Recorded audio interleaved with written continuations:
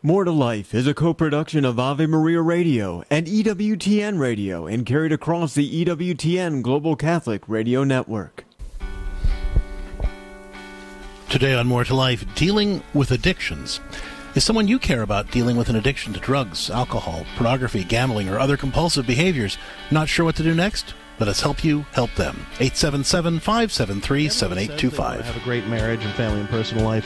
Well, the Theology of the Body reveals how you can actually achieve it. More to Life. The happiest couples know how to say I do to each other every moment of every day. Surprising, relevant, hopeful. Angela, let's not just settle for stopping your son's behavior. Exactly. Let's talk about the kind of young man you want to raise. Practical, Theology of the Body-based answers for every part of your life. God's original blueprint didn't include depression and anxiety. Yeah, that's a human invention. God wants to set you free. Let's talk about making that happen. The life you were meant to live through the Theology of the Body. More to Life. Good morning, everyone. You are listening to More to Life on the EWTN Global Catholic Radio Network. I'm Dr. Greg Popchak. I'm Lisa Popchak. And today on More to Life, dealing with addictions. You know, it's a call that we get pretty often, actually, when people are trying to help someone they care about who is struggling with an addiction of some kind, whether that's an addiction to drugs, alcohol, pornography, gambling, or other compulsive behaviors. It's hard to know how to offer help that's actually helpful. And if you're in a relationship with someone you care about who is struggling with an addiction of some sort, give us a call at 877-573-7825. Let us help you help them. Again, the number, 877-573-7825. And, you know, you named some of the big ones that, you know, really stand out. But I think so many of us deal with addictions ourselves or someone in our life that has some kind of addictive behavior, whether that is, you know, these very large ones that you're talking about, Greg, or, you know, gaming, being on the internet too much, eating, exercising can be a huge addiction for people that can get unhealthy and can take time away from relationships. You know, everything in moderation is something that we can, you know, discern as we go. Is this healthy? Is this right? Is this a near occasion of sin? But once we get into a pattern, and for a lot of us it starts with trying to find some kind of comfort in a scary, uncomfortable world. And we fall into certain patterns, we fall into certain relationships or friendships, and suddenly we find ourselves, instead of having something that comforts us in some way, falling into things that are either outright grave sin or things that can become truly troublesome that you would never, as I said, things like exercising, eating, things that we don't think of as something that just stands out as, wow, you know, this is something that's a huge public problem, that becomes something that makes us, A, less than our best self, and B, gets in the way of our relationships with God and other people. And it's hard to know how to help someone who's dealing with those kinds of problems, because a lot of times the usual ways of helping don't work. And that's what we're talking about today on More to Life. How can you be helpful to someone you care about who is struggling with an addiction or a compulsive behavior in ways that are actually helpful? Give us a call. That number is 877-573-7825. Again, that's 877-573-7825. And also, how do you help yourself? How do you care for yourself in the midst of a relationship that involves somebody who's dealing with an addiction? So do you care about someone who's dealing with an addiction of some kind? Are they abusing drugs or alcohol? Do they have an addiction to porn or gambling or other compulsive behaviors? Is your relationship with them being affected negatively? Have your efforts to help them been unsuccessful, or maybe even made it worse? Alternatively, perhaps you are the one who is struggling to quit and not sure what to do next. Either way, let us help you learn how to cooperate with God's grace to find the next steps toward healing for that person, yourself, and your relationship. 877-573-7825. Again, that's 877-573-7825. Every day on More to Life, we take a look at the topic of the day through the lens of St. John Paul's Theology of the Body. And if you're not sure what that is, when St. John Paul was Pope, he gave a series of reflections over the course of 5 years where he looked at how we can discover God's plan for living a more abundant life and having healthier, holier relationships by prayerfully contemplating God's design and creation, and specifically our bodies. The theology of the body reminds us that we were created for communion and that we're destined for wholeness and that God wants us to live in peace. Addictions undermine all of this by causing a person to settle for the illusion of these things rather than pursuing the reality of the things in their life. Whether the addiction involves chemicals or behaviors, the addict ends up creating a false god, a god of avoidance that he or she loves above everything and everyone else. As the addiction progresses, the person is willing to sacrifice everything to this false god, their happiness, their relationships, ultimately even their health, their well-being, and possibly their soul. Helping somebody with an addiction is especially challenging because, most of the time being helpful means being gentle and patient, giving the other person more chances, being even more understanding in the face of another person's struggles. But because addictions are ultimately about avoidance, they actually feed on those behaviors. They take advantage of other people's desire to be generous and forgiving, and they use it to grow. That's why it's important to remember what the Theology of the Body says about authentic love needing to be responsible, as opposed to just reactive. In other words, the Theology of the Body reminds us that loving someone doesn't mean just doing what feels loving in the moment or seems loving in the abstract. It means consciously and intentionally choosing to do whatever actually helps us work for the ultimate good of the other person.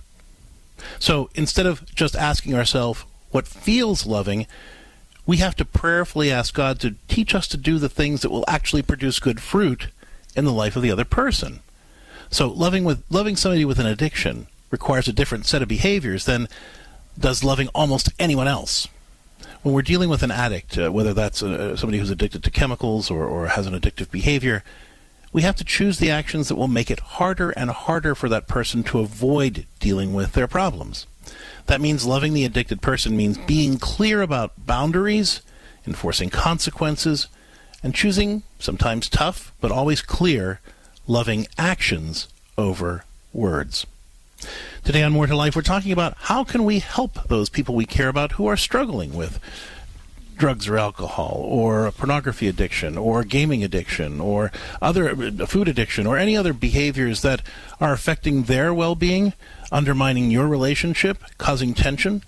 We want to help you help them be more effective in those grace-filled solutions and actions that really enable you to work for the ultimate good of the people that you care about, especially those who are struggling with addictions of some sort.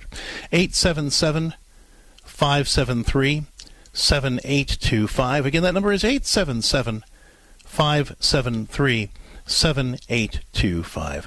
Let's take our concerns to the Lord, and then we'll start taking your calls. In the name of the Father, the Son, and the Holy Spirit. Amen. Lord Jesus Christ, we come into your presence and we bring to you all the people we care about who are struggling with addictive behaviors or compulsive behaviors. We ask you to help us know how best to be helpful. Help us to remember what your servant St. John Paul taught about what it means to be loving, and that loving means working for the ultimate good of another person and choosing those actions that bring out the best in them, even if that sometimes requires us to be strong or tough. Give us the resolve that we need, the perseverance, the fortitude, the strength, and the compassion that enables us to respond charitably but effectively to the addictive behaviors that people we care about might be showing, so that we can grow in your strength and grace, and the Holy Spirit can use us to be instruments of strength and grace in the lives of those we care about. We ask all of this through the intercession of the Blessed Virgin Mary, and in the name of the Father, and the Son, and the Holy Spirit. Amen. Pope St. John Paul the Great. Pray for us. Today on More to Life, the show is titled Dealing with Addictions. And do you care about somebody who is struggling with an addiction of some kind? Whether they're abusing drugs or alcohol, or they have a behavioral addiction to pornography, gambling, gaming, food, or other compulsive behaviors.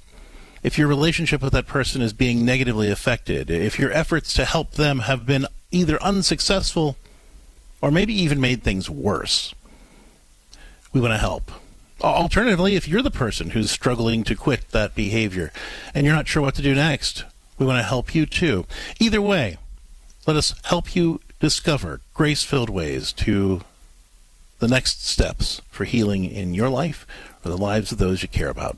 877-573-7825. If you're listening to the More to Life podcast, you can also send us your questions via email. That address is questions@more2liferadio.com. That's with the number 2. questions@more2liferadio.com. Let's talk now with Ginger, who's listening to EWTN Radio in Florida on Sirius XM 130. Hi, Ginger. Welcome to More to Life. What's going on? Hi. Good morning. This is an odd addiction. It involves a lady who's a shut-in. And I've been trying to help her by getting groceries. Mm-hmm. And over the last 6 months since I first encountered her, it has turned into, it's not really groceries that she needs. She does need groceries. She cannot get them on her own.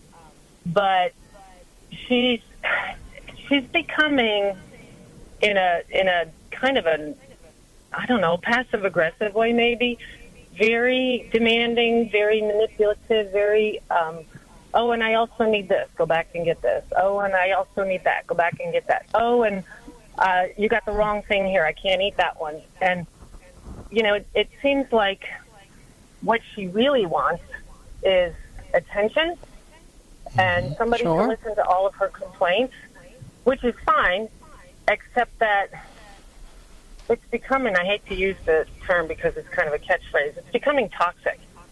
And when I've asked other people at church or agencies or campus ministry, the nun that runs that, places like elder care services, she's run out of options because she's already burned all those bridges by wearing people out. Oh, that's she needs fascinating. Home health care, and she keeps complaining to me that the home health care people never come anymore. And I can see the reason she needs them, and they just don't come. Now, sometimes I wonder how much she's telling me the truth, but on the other hand, I know at least some of it's true. And I just, her addiction, if you want to call it that, her obsession, is complaining about everything that is wrong with her and with the world and with things that she's tried and other people who have tried to help her. And any kind of suggestion that I make, it turns into a tirade of why that's such a bad thing to do, whether it's using a grocery service that would deliver for free or whether it's considering an assisted living situation and oh, if I go and buy the wrong crackers at the grocery store. It's a tirade about why these are so bad for me. I can't eat these. I can't eat that. It just everything is in. Yeah, the nun said, no, I can't ask the students to do this anymore because she's just all right. So Ginger, let me ask you, how can we help you? I mean, I think I get a sense of the situation. I can talk to that a little bit more, but go. Well, how can we help you? I feel like continuing to buy her groceries is enabling her to stay home and not get the real care that she needs. I think she needs. Is she able to get her own groceries? Or, you know, I mean, yeah. So obviously, she does need. Confined to a wheelchair. She's a partial amputee, and the remaining limb is covered with bloody bandages all the time because the home health care people don't come and change them frequently enough. Wow. Okay. And she does complain about that. So she does need medical care. All right. Well, let me throw out a couple of things. Let me throw out a couple of things, just in the interest of time here, because I want to make sure that I can give you some feedback before they make us take the break. So, I mean, what you're describing, is not specifically an addiction, but it certainly is compulsive and it is destructive. Obviously, it's causing her to burn a lot of bridges, as you said. I think that it's good for you to be able to, provide the grocery help that you are. That said, you're not supposed to be her end-all and be-all, and that's kind of what's happening here. She's using her complaints, her requests as a way of trying to draw you in and be connected to somebody. This is a person who really doesn't know how to build relationship in a healthy way. And so in a sense, her love language is being the sort of needy, complaining person. Because at first, at least, when I complain about something or when I'm needy about something, that draws kind people in. And so if I don't know how to have a healthy relationship with good people, I'll adopt these kind of manipulative behaviors to bring them in. And that's, of course, not healthy. And you're right. I think you do need to set some boundaries. I would ask you to kind of prayerfully consider, what you can do for this woman and really limit it to that. You don't have to pick up the phone every time she calls. If she complains about the crackers that you bought for her, you can say, well, this was what I was able to do for you this week. If you want to change that, you can contact a grocery service and have them deliver something. Or next week when I come on X day, and you're only going 1 day a week or 1 day every 2 weeks, whatever that is, I will add that to the list. Give me the list. I'll fulfill the list. That's what I can do. If it would be helpful for you to tell her when you would be available to take calls from her. So, for example, you could say, hey, listen, I'm really busy. I'd love to talk to you more, but I can only really make the time on this day and at this time. If you call me then and you need something, you can reach out to me then. Otherwise, I'm not going to be able to take your call. Not because I don't care about you, but just because I have so much going on that this is really the only time I can give you. So you're being very clear with her about when it's okay for her to reach out to you and what it's okay for her to lean on you about. And then you let your behavior set the boundaries for everything else. So you're not allowing yourself to be taken advantage of and buying into the compulsive, complaining and needy behavior she's displaying. I'm a little confused about the home health thing because that's not a matter of choice. So for example, if a doctor, orders home health services, unless she rejects them, unless she doesn't answer the door or refuses to cooperate in some way, they're obliged to be there. So I'm not sure what's going on with her saying they don't show up. Or, if you're concerned about that, then I would suggest that you contact elder services in your county. People often don't know about this. Everybody knows about children's services, but they don't know about elder services. And they will send a social worker to do a wellness evaluation and do a resource evaluation and to advocate for her with the home health agency or find out what's really going on. But that's a serious thing, what you're describing, so I would encourage you to make that report so that they can follow up. But that's not your job to take care of it all. So Ginger, I'm grateful to you for being willing to step in and help this woman in whatever limited ways you're able to. But that's not a call for you to be the be-all and end-all for her and to meet all of her needs and be there for all of her relationship stuff. Be very clear with her about what you can provide and when you can be available, and then don't do any other things. Just tell her how she could meet those needs herself and let her know when she could reach you, and don't pick up any other times. Otherwise, you end up feeding that. So hopefully that allows you to continue to be generous and do charitable service for this woman without making the problem worse. Ginger, thank you so much for the call.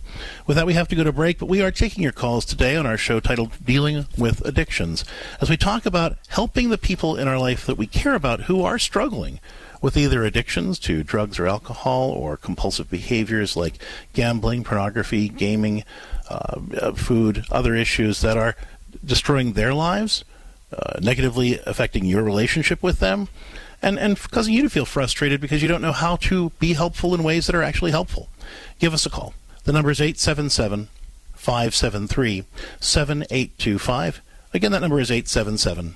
877-573-7825. More to Life will continue right after the break.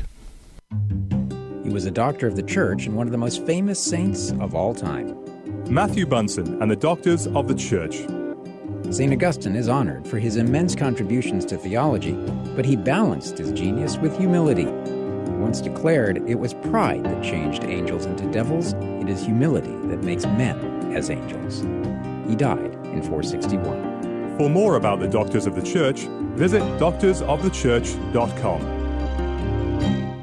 This program is brought to you in part by Charity Mobile, a proud partner of Ave Maria Radio for over 15 years. Charity Mobile is the pro-life cell phone company and has sent nearly $2 million to thousands of pro-life charities. 4G LTE coverage is available nationwide, and 5% of your monthly plan price goes to your favorite pro-life charity. A video introduction is available at CharityMobile.com. Charity Mobile, everyday living, effortless giving.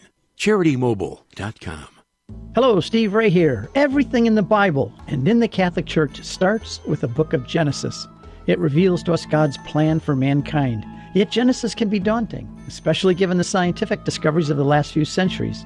Well, that's where I come in with my new book, Genesis, a Bible study guide and commentary. Discover a thoroughly Catholic approach to this exciting and dramatic ancient narrative that is so often misunderstood. You can get the book now on the store page at AveMariaRadio.net. Check it out. We are the pro-life generation, passionate about building the culture of life in our healthcare and in our nation. But not all healthcare options are equally pro-life, and some provide morally objectionable procedures. CMF Curo is different. CMF Curo is a pro-life Catholic healthcare ministry providing a pathway for its members to build the culture of life in their healthcare choices, not destroy it.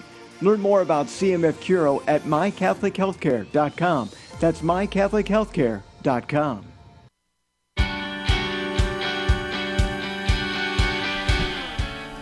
Thank you for joining us today on More to Life on the EWTN Global Catholic Radio Network. I'm Lisa Popchak. I'm Dr. Greg Popchak, and today on More to Life, we're talking about dealing with addictions. Someone you care about dealing with an addiction to drugs or alcohol or behaviors like pornography, gambling, gaming, food, other things, other compulsive behaviors. If you're not sure what to do next, let us find graceful ways to help you help them. The number 877-573-7825. Again, that's 877-573-7825. If you're listening to the More to Life podcast, shoot your questions to us via email. The address is questions@more2liferadio.com. Let's talk now with Ashley, who's listening to EWTN Radio in Nebraska on Spirit Catholic Radio. Hi, Ashley. Welcome to More to Life. What can we do for you? Hi. Thanks for taking my call. So I have a dear friend who has a daughter in her late teens who is addicted to hurting herself.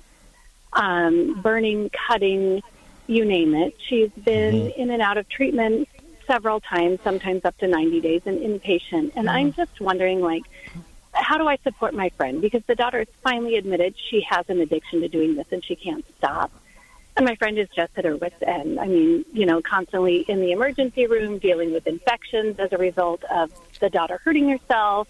And what kind of help is your friend getting for herself? Well, that's a good question. She is a very devout Catholic. She's a great person, and she goes to daily Mass, and she prays, and I pray with her. And they've done family therapy in the past with the daughter, but I don't think they're currently doing anything.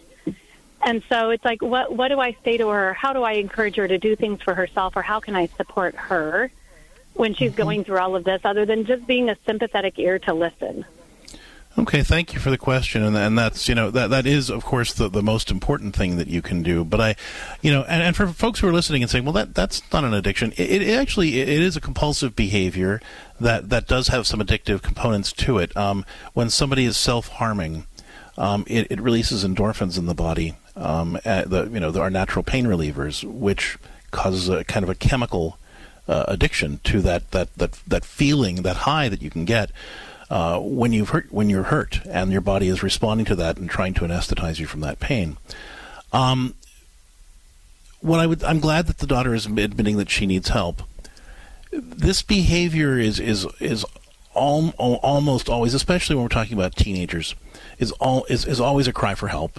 It's always saying, look, there's a problem here that people that care about me and care for me aren't willing to look at. And so this is what I have to set my life on fire, almost literally in this case, to get the people who care about me to notice. And that doesn't mean that mom and dad don't care about her. It means, though, that they might be caring in a way that's not coming across, or that this child needs things that the family isn't aware of or isn't able to provide. And so in addition to whatever support the daughter is getting, your friend really does need to be doing, ideally, family therapy, and continuing to do that as long as this problem exists. I understand that they did some of that before, but really, as long as this problem is going on, they need to be getting help as a family, ideally. At the very least, your friend needs to be doing some individual counseling to understand how best to help her daughter. This is not something that they can just deal with on their own. And I'm grateful that she's a prayerful and devout woman.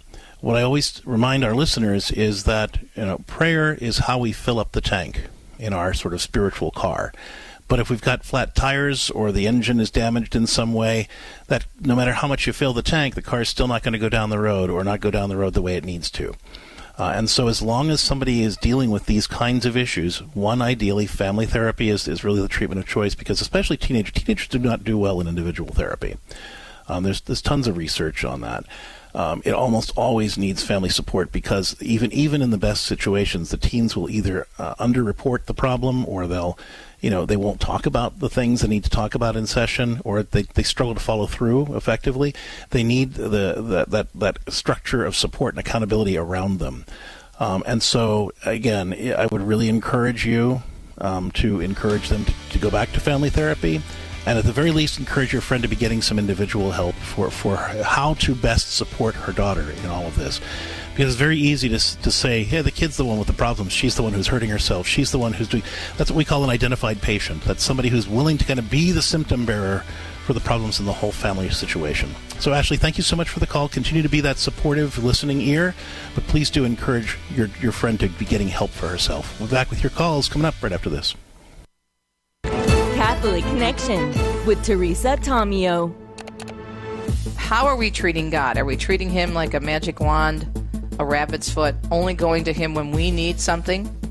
The results if we don't stay in a relationship with God, and I know this from personal experience, much of the suffering that I had in my life has been brought on by my own stupid mistakes.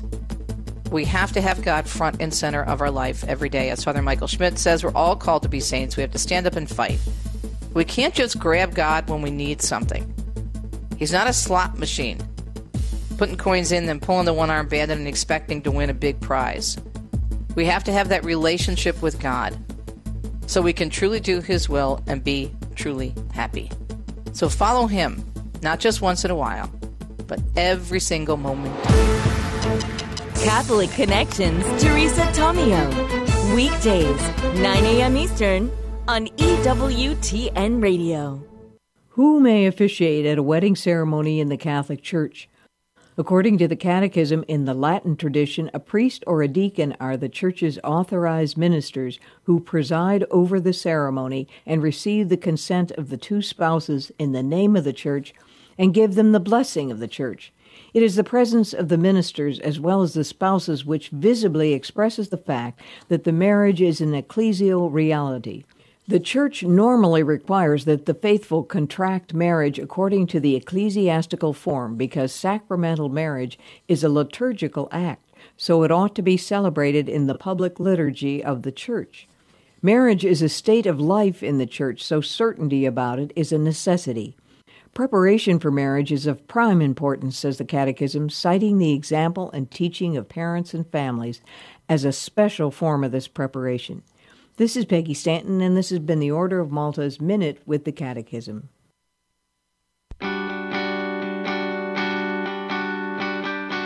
Hi, I'm Lisa Popchak.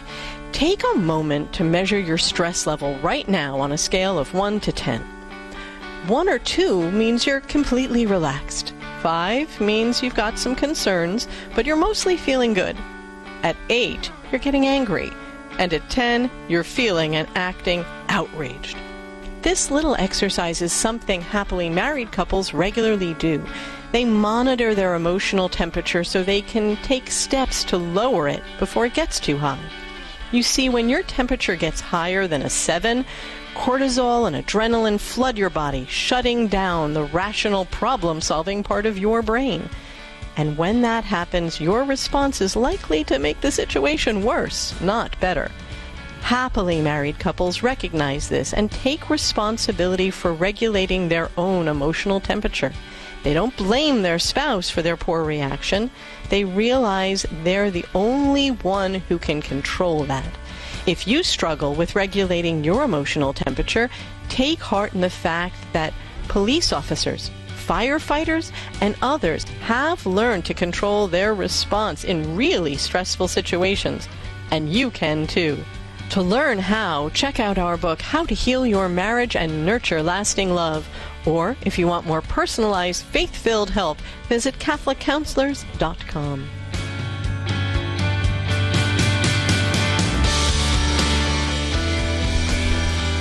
Welcome back, folks. You are listening to More to Life on the EWTN Global Catholic Radio Network. I'm Dr. Greg Popchak. I'm Lisa Popchak. And today's show is titled Dealing with Addictions. Is someone you care about dealing with an addiction to drugs or alcohol or a compulsive behavior with like pornography, gambling, gaming, other problem behaviors and you're not sure what to do next? We want to help you, help them. Give us a call, 877-573-7825. Again, that's 877-573-7825. Let's talk now with our next caller who's listening to EWTN Radio in Iowa. Anonymous in Iowa, welcome to More to Life. What can we do for you? Hi, thank you for taking my call. So my husband and I have been married for 38 years. He's a wonderful husband, wonderful father, very hardworking. But over the last probably 6 or 7 years, he has continued to drink after work and drink in the evenings. And I find it more and more that when we're out in social situations, he cannot say no. He cannot say this is enough. You know, sometimes very frequently I have to drive home. I just have to really figure out ways to kind of, and I'm kind of in a high profile position in the community, so it worries me sometimes when he is drinking. And so, just even this week I came home and he had been drinking when I was not, before I gotten home. And he's just like, oh, I've only had one beer. And he gets defensive about it. And then he starts, deferring blame. And I'm not without understanding of this. I come from a health and human services background in the past, but I really feel at a loss of how to deal with him and with our relationship in a constructive way. I, try to tell him that it's, I'm concerned for his health. We're getting older. We're not as young as we used to be. And I just really do worry about him and the potential of this addiction. And are there any concrete things you've tried to do to get him to see the problem or to get help? You mean like going to counseling or anything like that? Yeah, well, yeah, either going to counseling or talk when you talk to him about getting that kind of help. What does he say? I mean, is it just, oh, I don't have a problem, you're the one with the problem kind of thing? Oh, yeah, definitely. And no, I have not recommended that he seek outside assistance from this. You haven't? He's a devout man. I have not. No. Mm-mm. Okay. And why is that? What's stopping you from doing that? I think that would really set him off. Not that he's a volatile man, he's not.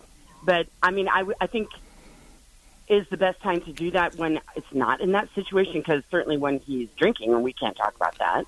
And so, right. And even when I bring up, I'm concerned about, you drinking after work and stuff, on off hours, he does get defensive and he kind of shakes his head like it's not an issue.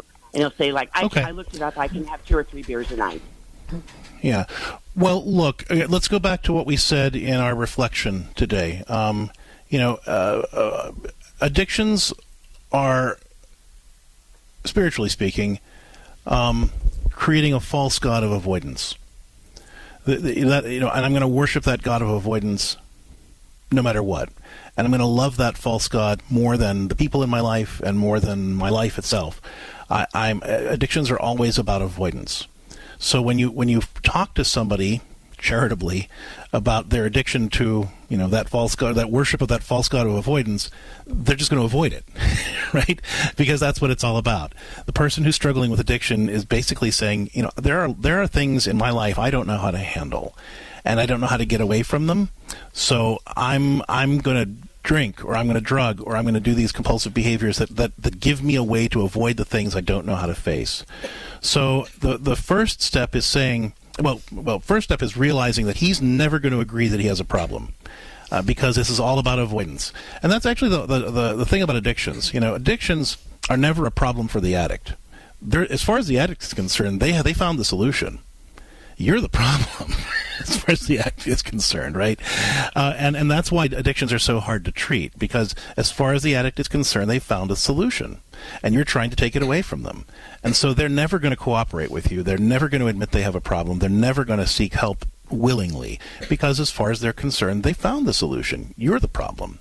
So that's the first step. You can't expect somebody who is abusing alcohol or really anything to willingly agree that they have a problem and then go get help. The only way they do that is if they're forced, really. And so that's why you have to not be afraid to aggravate him and to irritate him, or to cause him to blow up even. As long as you feel safe, like you said, he's not physically dangerous, but he can be volatile, and that's typical. The alcoholic, or anybody with an addiction, will become defensive at first, then they'll become hostile. They'll do whatever they can to throw you off the trail. So what you have to do is say, look, I'm not asking you if this is a problem. I'm telling you it's a problem. It's making you unavailable. It's causing you to be erratic. It's making you not be able to participate in family activities or not be here for me the way I need you to be. I'm not asking whether you have a problem. I'm telling you this is a serious problem for me, for your family, and I can see it's affecting you too. So I'm willing, we can go get help together by seeking marital counseling to address this behavior. You can be going to AA or Catholics in Recovery. You could be, getting individual therapy if that's what you want to do. But this is a problem. I'm not asking you, I'm telling you. And secondly, notice how I did this. You're not debating whether the drinking is a problem. You're saying, here are the behaviors I'm seeing. Right? You're acting in ways that are embarrassing in public. You're not available to talk to me when I need you. You're not available to participate in the things that we do as a family. Your emotions are erratic, and your behavior is erratic and volatile. I'm not asking whether the drinking is a problem. I'm saying when you drink, this is how you act, and those things are a problem. And we can either get help for that, or I'm going to have to ask you to leave. Now, I'm not suggesting divorce. What I'm saying is, though, that when you're dealing with an addict, you have to be clear and let them know that if you're willing to stand with them, if they're willing to work with you and get help, but if they're not, that you can't have them around and support their destructive behaviors that are destroying their life and yours. The most loving thing you can do with an addict is be that clear that this is a problem. I am willing to work with you if you're willing to get help. If you're not, you're going to have to leave, because I can't have this in my home. I can't watch you destroy yourself. I love you too much. Loving somebody means making the hard choices that really challenge them to do what's right and do what's good and do what's healthy. And so I want you to overcome that fear of confronting your husband about this and being direct, not just with words, but with the consequences. And if any of this is sort of terrifying you, as well it may be, then I really encourage you to start by getting help for yourself.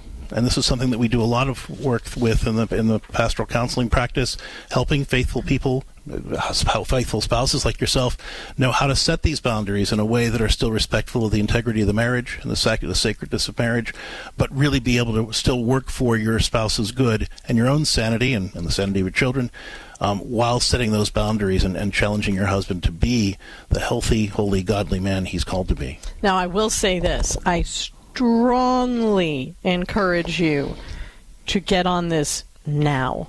And I think a lot of your fellow listeners would say the same. This is moving towards something that will be harder and harder for him to step back from. So put these things into place now before it becomes so much harder to walk back from here. This can be changed, but the sooner, the better. Thank you so much for the call. And I'll just clarify one other thing too. People who struggle with a problem will often say, "Well, I'm not addicted. I'm not an addict." And that doesn't really matter. Again, the most important thing is what I was just sharing with our caller. It's the behaviors that come from doing the thing. If they are using a substance or a behavior in a way that's causing them to do destructive things, to do things that are unhealthy for them, that are unhealthy for their relationships, that are preventing them from following through on their commitments, then it is a problem, whether it's an addiction or not.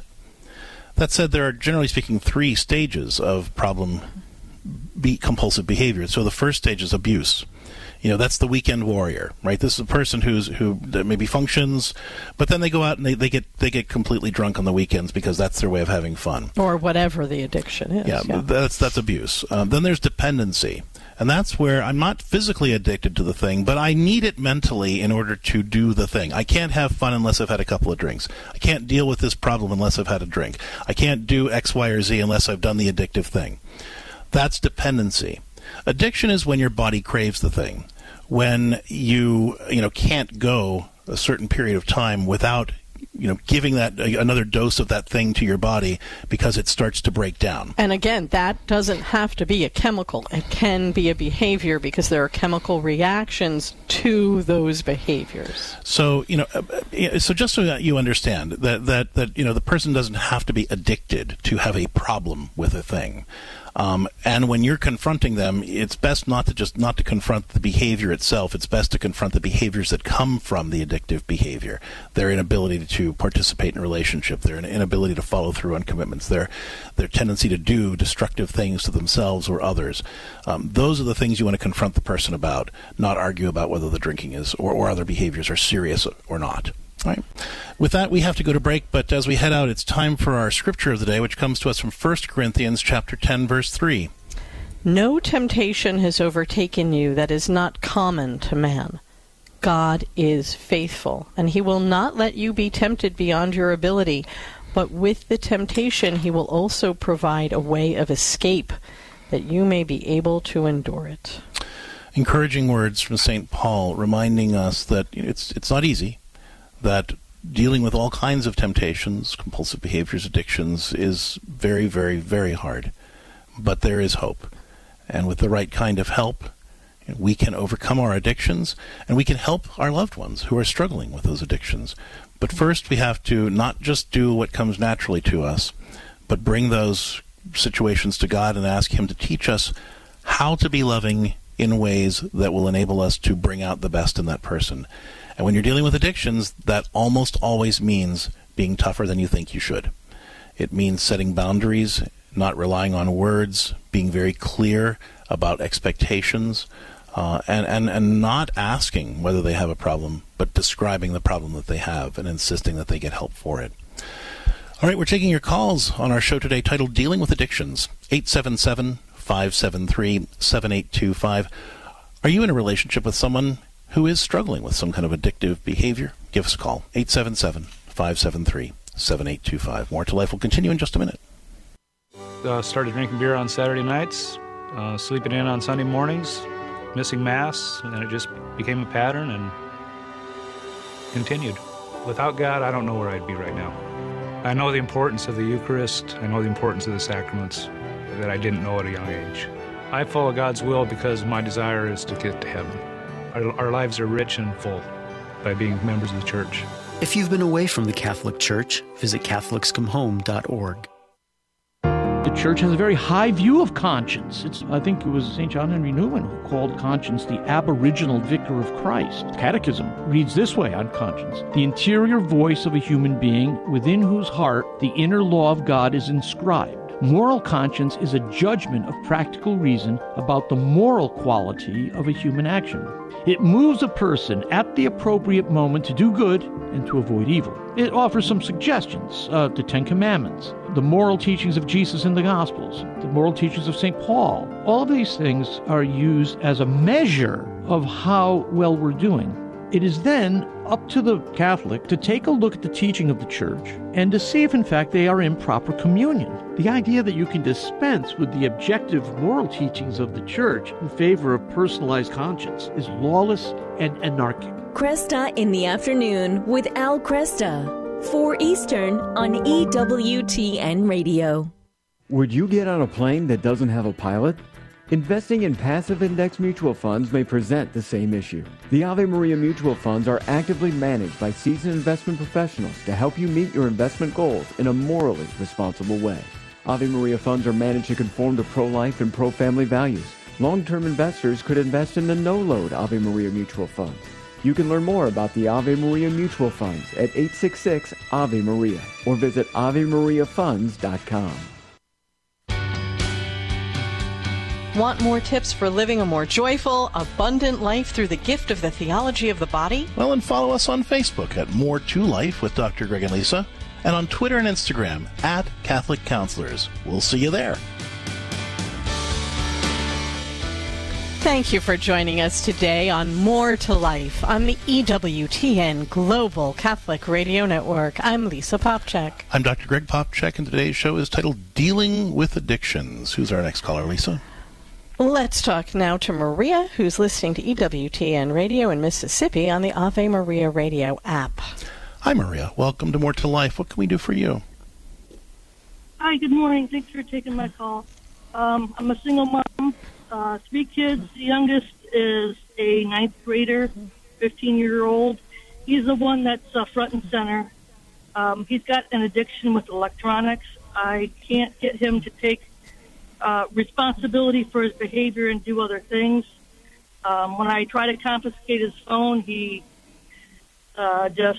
will just explode and can't function unless he has electronics in his hand.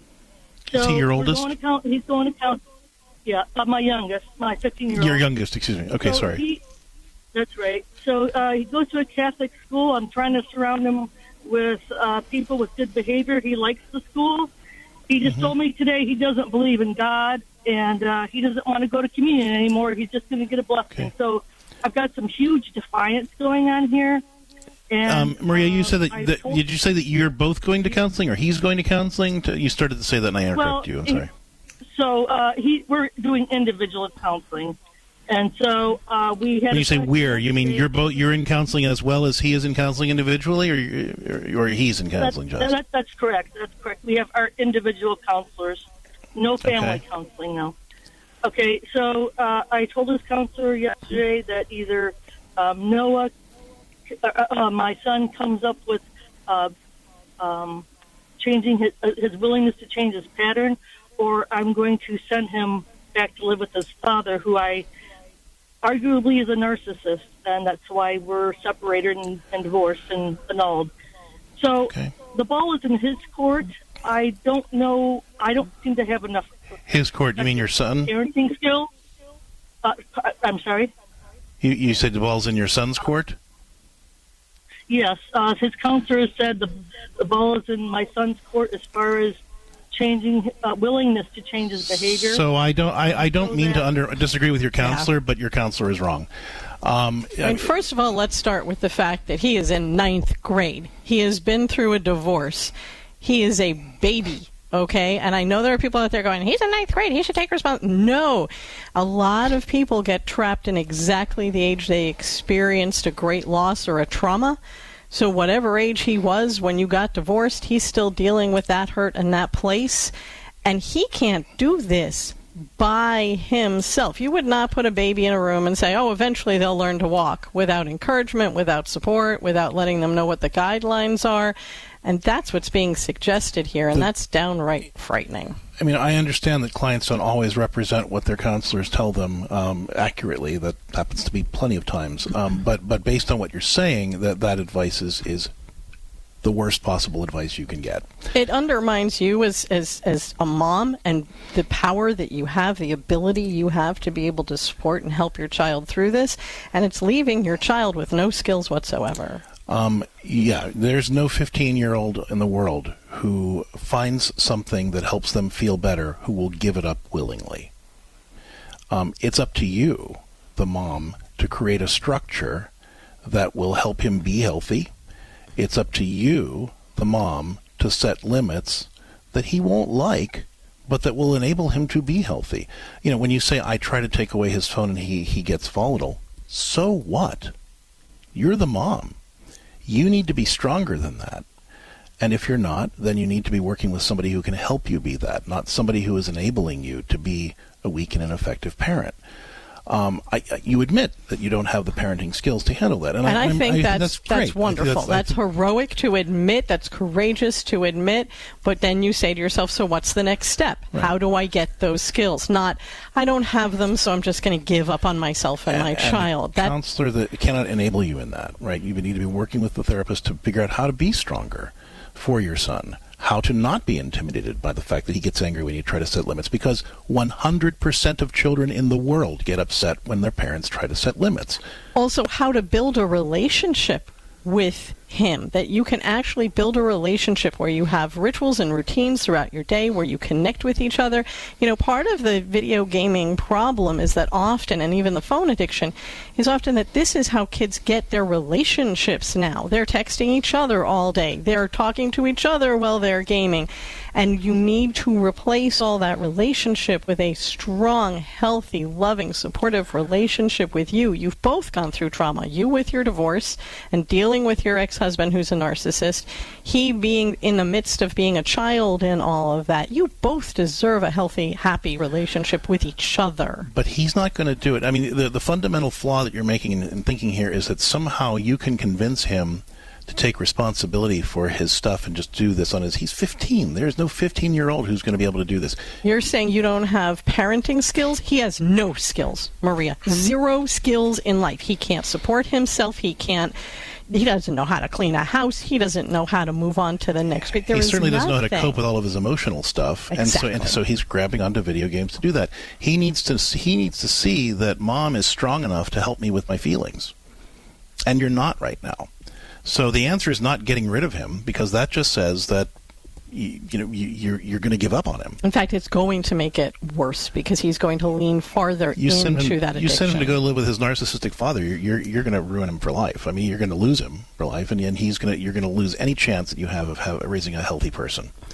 I want you to pretend for the rest of the time of you fixing this that your ex-husband is dead.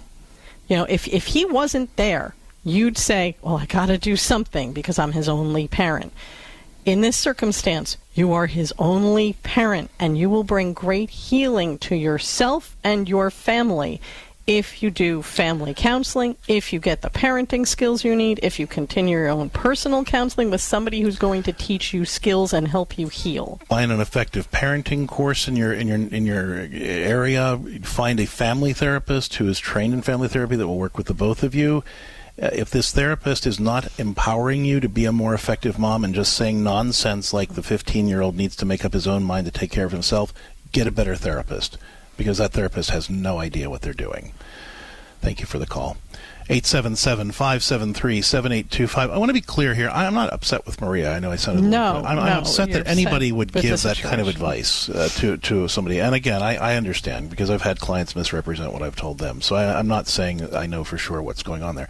But if anybody ever tells you that it's up to a 15-year-old to get their own act together, they're wrong. And if a professional tells you that, they're irresponsible and incompetent. And I will add to this, when we're talking about children, please understand that time is ticking.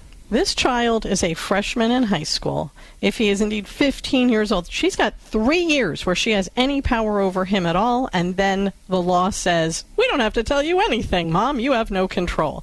And with a child who's dealing with addictions, emotional pain, anything in that realm, you are running against that clock, so you have to move yourself into a situation that supports you building a real relationship with that child, a healthy one, and helping them have the structure they need. All right, we've only got a minute left, and as we're wrapping up the show, if you're in a relationship with somebody with an addiction problem, whether that's addiction to chemicals or dealing with compulsive behaviors like gaming or pornography, or especially if it's an intimate relationship, you are a spouse or a child or in a close relationship with somebody who is dealing with these things, it's almost always necessary for you to be getting help to learn how to be helpful to them.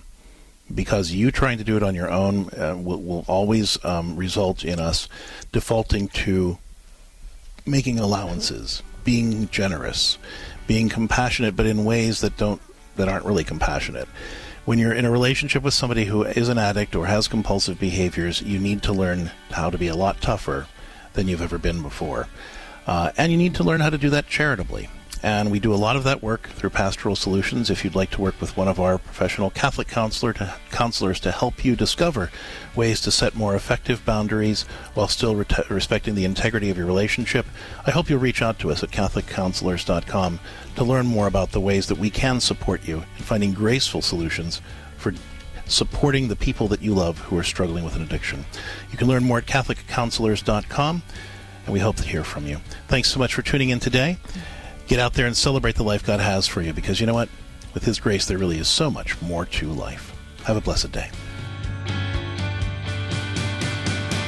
You've been listening to More to Life with Dr. Greg and Lisa Popchak. More to Life is a co-production of Ave Maria Radio and EWTN Radio and is carried across the EWTN Global Catholic Radio Network. Our producer is Dan McGraw. For copies of this program or for more information, visit AveMariaRadio.net.